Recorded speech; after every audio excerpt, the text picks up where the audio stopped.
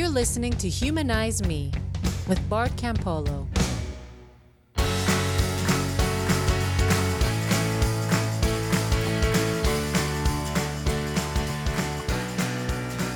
Hey everybody, it's me, Bart Campolo, here to welcome you back to Humanize Me, which is my podcast.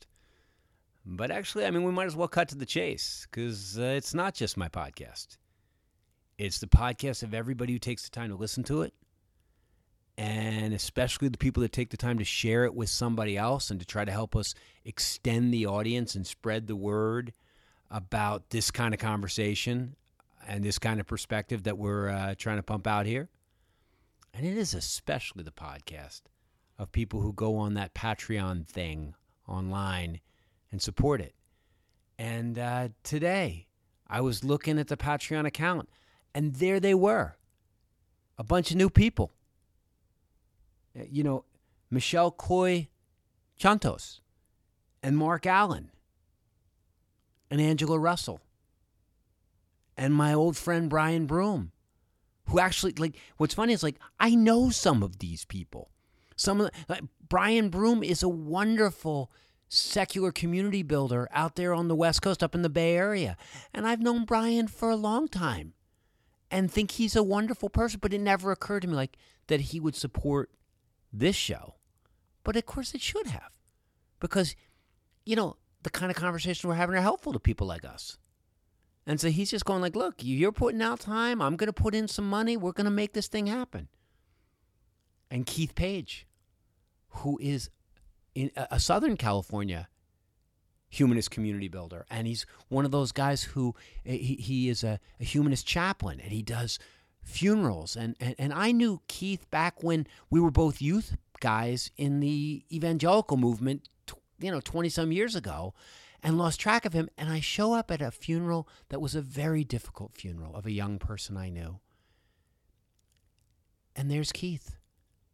And he performed the service in such a beautiful, genuinely, authentically humanist way. And I went up to him afterwards to thank him, and I didn't recognize him, and all of a sudden we're talking, wait, I know you. And ever since then, he's been listening, but also sending me messages, and we've been swapping ideas. And all I can tell you is Keith and Brian and Mark and Michelle and Angela, it means the world to me to have you guys on the team. And this really is now all of a sudden not just my podcast; it's our podcast. And it's funny, sometimes when I'm talking into a microphone, I feel like I sound like a DJ, and every now and then I get a note from somebody that says, you sound like such a phony, the insincerity drips all off of your voice, and I always think, gosh, I could not be more sincere in this moment of just going, it means a ton to me. And I think it's going to make it a better podcast that we have some resources to work with. I just hired a 10-hour-a-week assistant, a wonderful guy in Cincinnati who's come in, and he's helping me get the mailing list together, and he's helping me figure out how to book more guests. And all of a sudden, I don't feel like I'm alone in the room working on this thing. And it's all because of those of you that are supporting it. That's why I'm able to do it. And so, yeah. You're all amazing, and I'm grateful. Indeed, I am so grateful that I'm going to get on with it. And actually, I had a feature today that somebody in the audience suggested. They said, listen, you spend all your time talking about this stuff, thinking about this stuff, connecting with people around this stuff. You probably come across books and movies and music that really is humanizing. That really it would be helpful to somebody trying to figure out how to make the most of this life.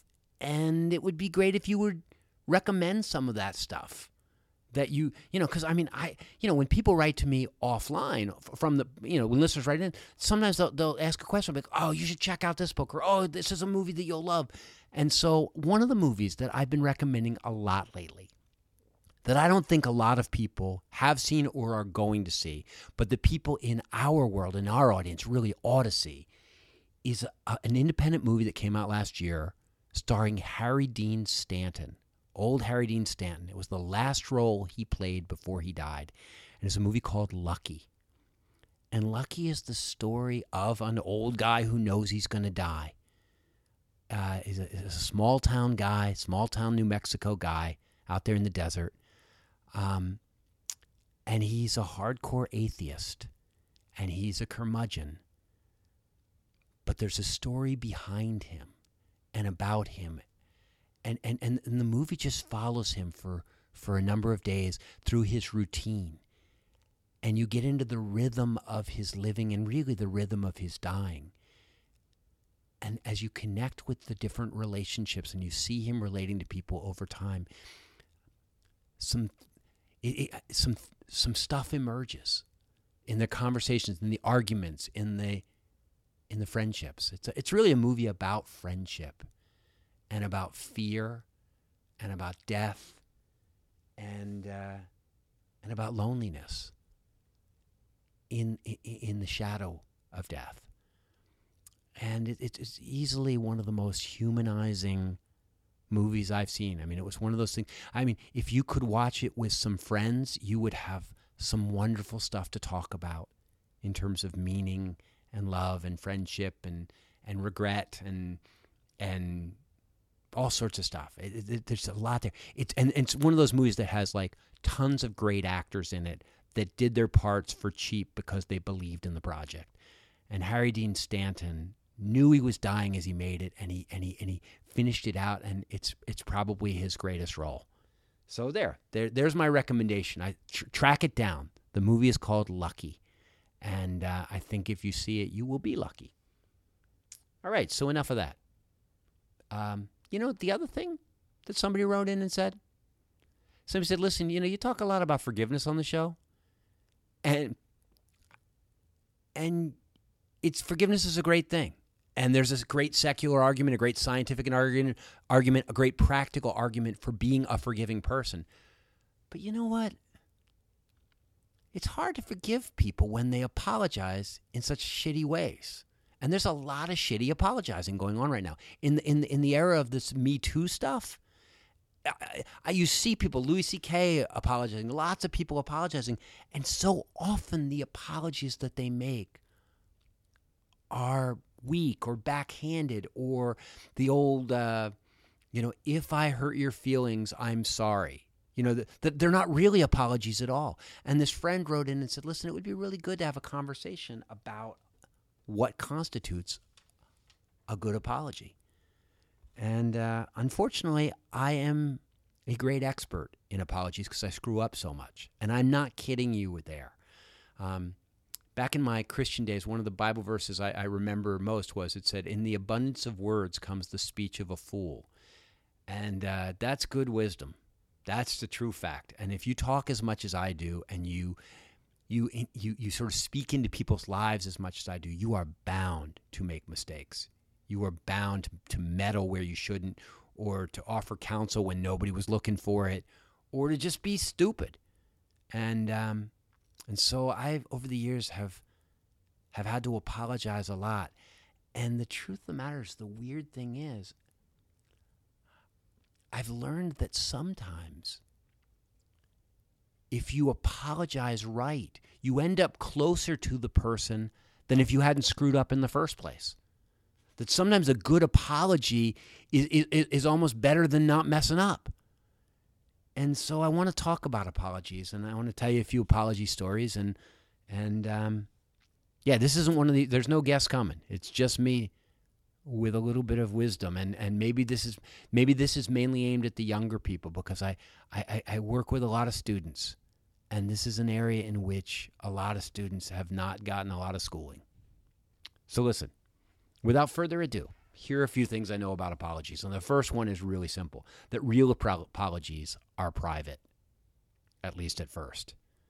I am so tired of people releasing these beautifully worded statements, and it becomes very clear after they release the statement where they've flowingly apologized for all the pain that they've caused, that they haven't actually talked to the people that they hurt first.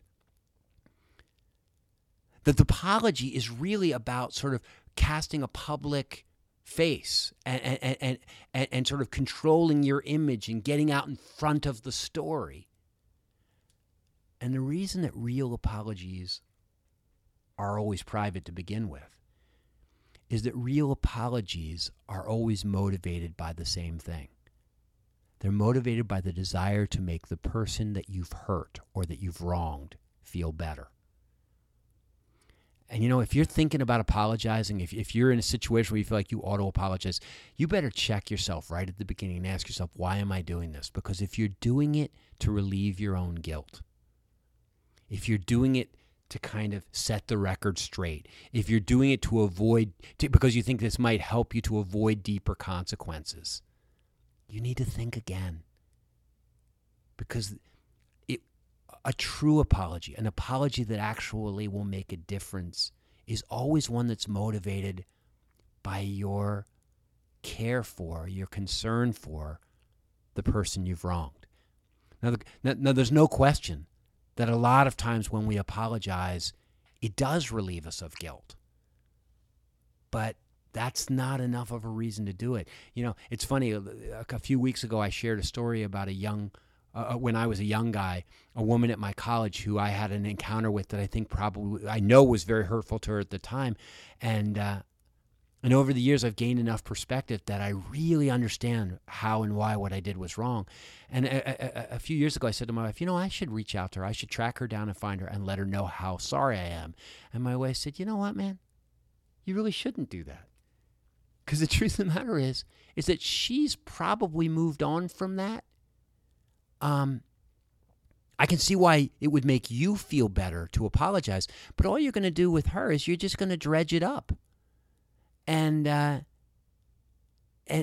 don't think it might be good for you, but I don't think it's going to be good for her. And I think you maybe just need to live without the forgiveness that you'd like to get from her, because the forgiveness might cost her more than it's worth to her. And I ended up backing off on that one. And it took a while for me to realize that, just because you've wronged somebody, just because you want to feel the forgiveness doesn't necessarily give you the right to apologize. That you apologize if and when you think it would help the other person. And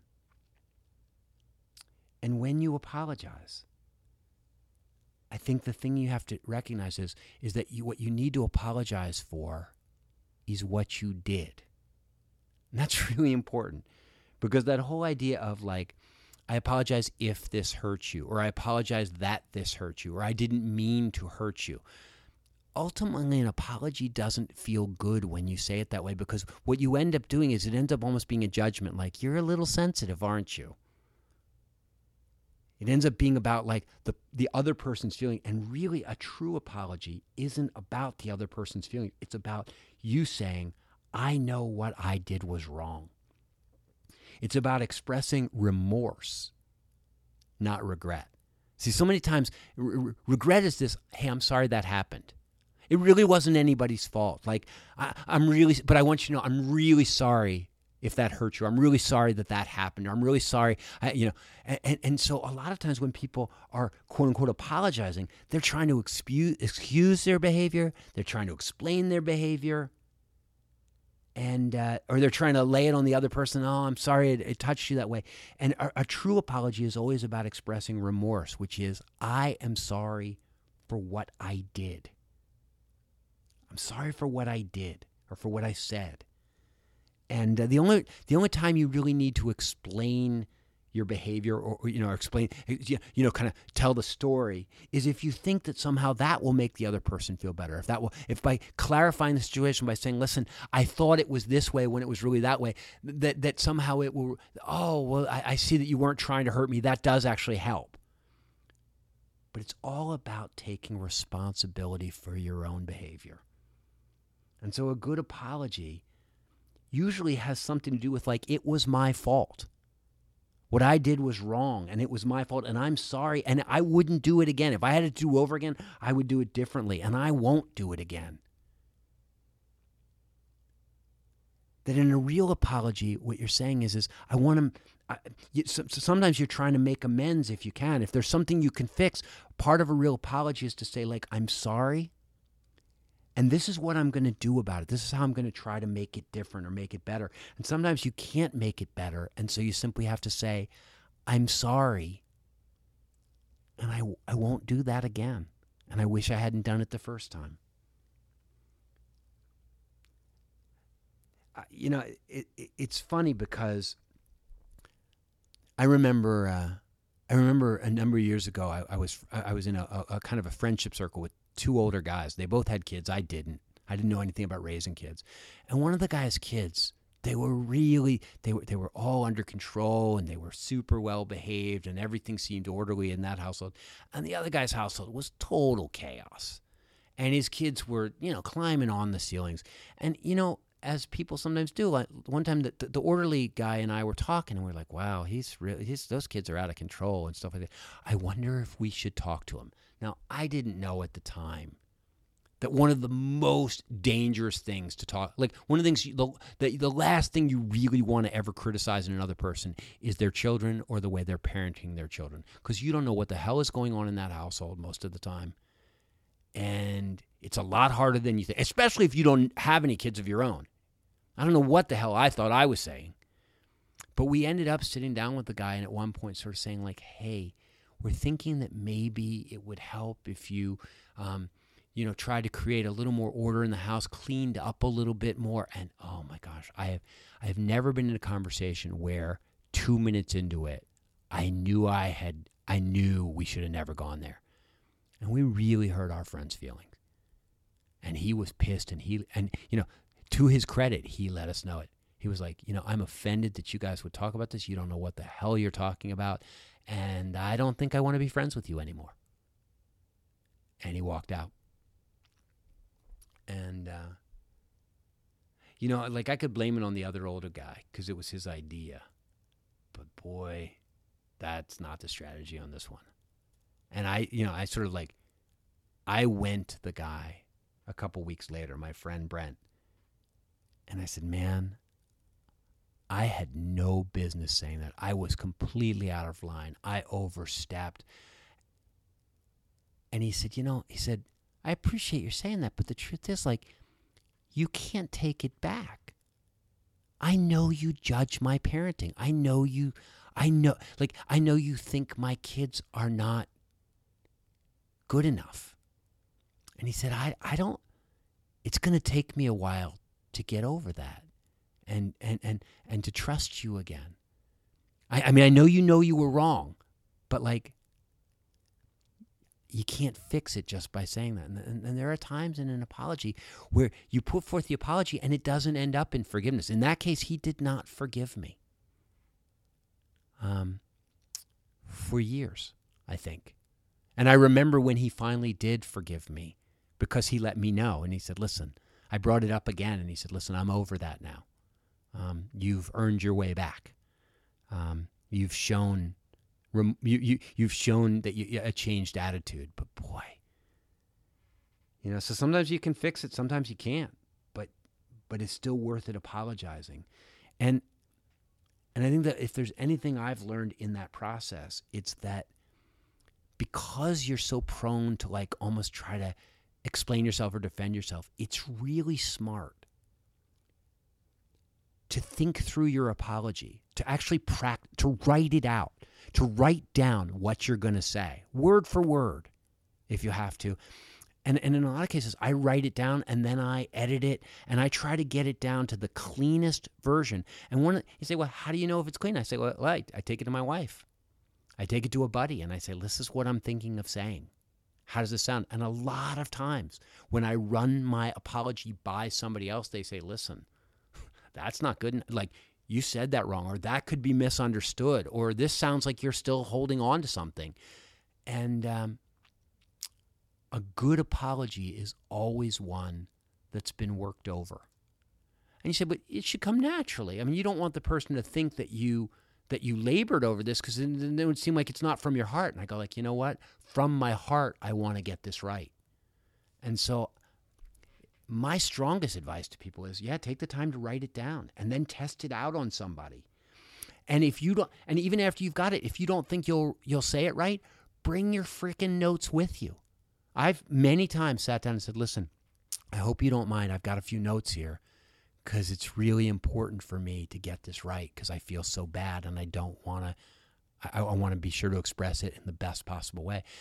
And in a sense, those notes let the person know how serious you are. They let the person know how much energy you're putting into this thing. By the way, that's another thing. It's like, and this is in no particular order, but like, before you go to apologize for somebody, you need to ask their permission. In a weird way, you don't get to just show up and go like, hey, I feel bad and I want to apologize. You show up and you go, listen, I feel bad. You don't get to say, I feel bad and I apologize. And so I'm sorry for that. Like whether ready or not, here it comes. But rather you show up and you say, hey, I'm feeling terrible about what happened between us or what I said or what I did. And I'd like to apologize if you want to hear it or if you're ready to hear that or if you'll let me. If you let me, I'd like to apologize. So you kind of have to ask permission to do it. And I think that the other thing is that you have to recognize that apologizing and asking for forgiveness are two different things. And sometimes it's appropriate to apologize, but it's not fair to in that same moment say, do you forgive me? I think sometimes it's much more appropriate to say, I'm really sorry for what I did, and I understand it, and I can imagine how much this must have hurt you. And I want to explain, like, I understand why it was wrong. You have to make it clear that you understand how hurtful or how painful or how wrong what you did was. You can't just say, hey, I'm sorry. Sometimes you have to go into detail so that the person understands, like, I know why it was wrong, and I can imagine how much it would hurt you. This must have been very painful for you. This must have been very confusing for you. This must have been very hurtful. But then, after you're done saying you're sorry and making it clear that you understand the magnitude of your wrongdoing, I think the appropriate thing to say is, I'm not asking for your forgiveness right now. I think I know it might take you some time. I hope that at some point you'll be able to forgive me. Now, sometimes I've said that to somebody and said, listen, man, you're overblowing this thing, man. It's all right. I forgive you already. You're already forgiven. And that's lovely, but that's their choice, not yours. It's not fair of you to go like, but do you forgive me? You say, I hope at some point you'll be able to forgive me, and you leave it at that. Because sometimes it takes a person some time to get to the place where they can get around to the forgiveness part.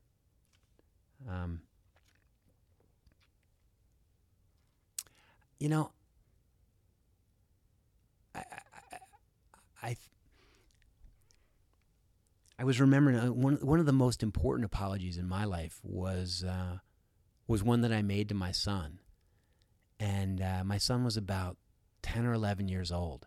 And the thing, anyone who knows my son knows that he's like one of my favorite human beings in the world right now, but that he was not always.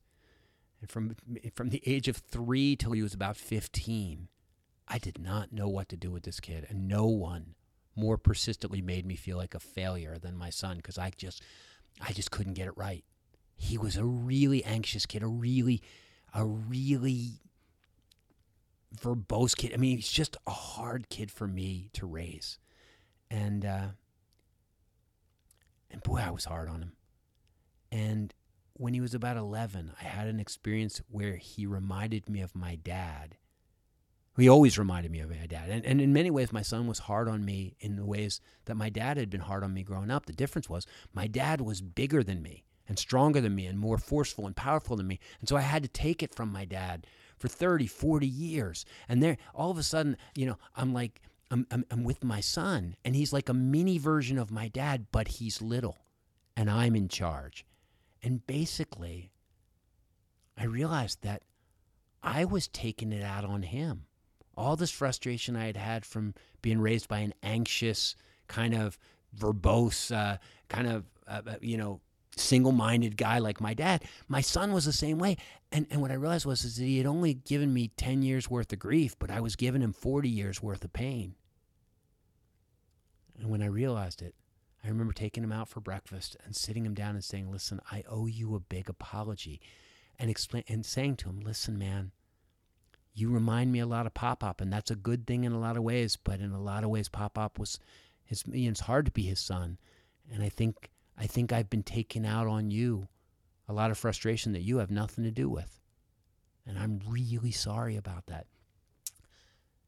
And he'll tell me now that that was an important moment for him because he didn't know where it was coming from. And he was taking all that on. He was like, I must be a real problem for my dad. And it was just helpful for him to realize, like, I'm a human being and I get stuff wrong.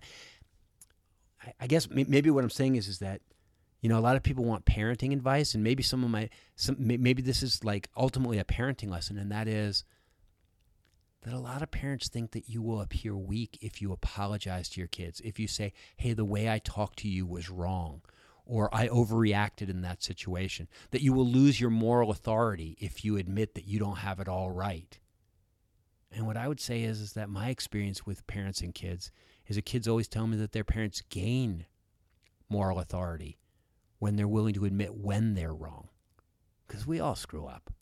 And we especially screw up with the people we love the most. So, you know, again, like that apology, oh my gosh, the dividends that bore over the next few years. And it was still tough with my kid, but there was a sense in which then he was actually even able to a couple of times to go like, hey, is this really about me? And I'm like, whoa, you know what? Maybe it isn't. And it sort of armed him to deal with me. A good apology sometimes arms the other person. It tells the other person something about you and your weakness that helps them in their relationship with you. And so, you know, this is enough of me talking about apology, right? Like, I mean, most of you, maybe you've tuned out by now because you're like, I know all this stuff. But maybe instead of listening to me prattle on anymore, one of the best things that you could do is go find somebody you really love and ask them what apologies have meant the most to them and what apologies have been the hardest for them to ask for. You know, I think it's just one of those things that people don't talk about a lot in abstraction. They talk about it when it's happening. That apology didn't feel good to me, but they don't talk about, like, what kind of apologies do feel good? What have been the best apologies you've ever received? I will tell you this. It's funny. I had back in my Christian days, I was running this organization, and this woman, her husband died, and she had a little bit of extra money, an insurance settlement, and she sent $5,000 that she could, you know, she was not a wealthy woman, to this organization I was running that helped send young people to work among the poor. And her gift got received, but I somehow lost the note, and I never wrote or called to thank her. I didn't even know about it until a month or two later when I got the angriest, most bitter letter from her saying how much I had hurt her and how much she thought I was a jerk and how I was a phony, and she just reamed into me. And I remember calling her on the phone. It was one of these things where I had written it out. And just before I called her, one of the guys I worked with said, Bart, it will cost you no more to go big with this apology. Don't hold back. And I did. I called, and I was like, I have done one of the worst things a person could do. I am such a jerk. I feel like such an idiot right now. I don't know how I'm surprised you're even willing to talk to me. I went big with it. And the bigger I went, the better it was for her, because this was a big deal in her life. What was interesting is that she wrote to me the next week and told me what a big deal that apology was. And she said, it would really help me if you would call me again sometime. And I did. I called her again. This woman's name was Bonnie Davis, and she ended up being a great friend of my wife and I. We went and visited her in North Carolina at her house. We corresponded all the way up until her death. I remember I had gone through my deconversion, and her Baptist minister called me to tell me she had died and said, Bonnie asked that you be notified. You were so special to her. We ended up having this close friendship, and she was a faithful supporter of all the work I did on both sides of the faith. And our friendship started with that apology.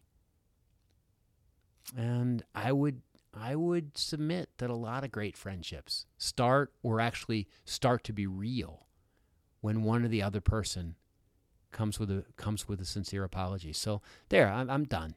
That's enough. I hope it's helpful. All right, I said I'd give you an Ingersoll quote. I always say I'm going to give an Ingersoll quote. I got one. It's just a little quote.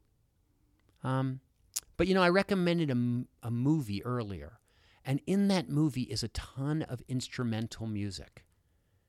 And I've been listening to a lot of instrumental music lately, which is kind of foreign to a guy like me who's all into words. I always think that the most important thing about the words are the lyrics.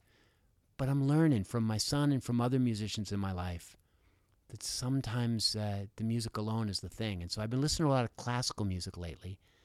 And I came across this Ingersoll quote. And from a guy who wrote more words than anyone, or spoke more words than anyone in history, I think. Here's what he says about music. He says, music expresses feeling and thought without language. It was below and before speech, and it is above and beyond all words. Yeah. After all these words, why don't you go find a piece of instrumental music and see what it says to you? It's been great talking with you. I got another good conversation coming up with another human being next time. But for now, this is just me letting you know that I'm grateful that we're in this together. For more information about the work of Bart Campolo, please visit bartcampolo.org.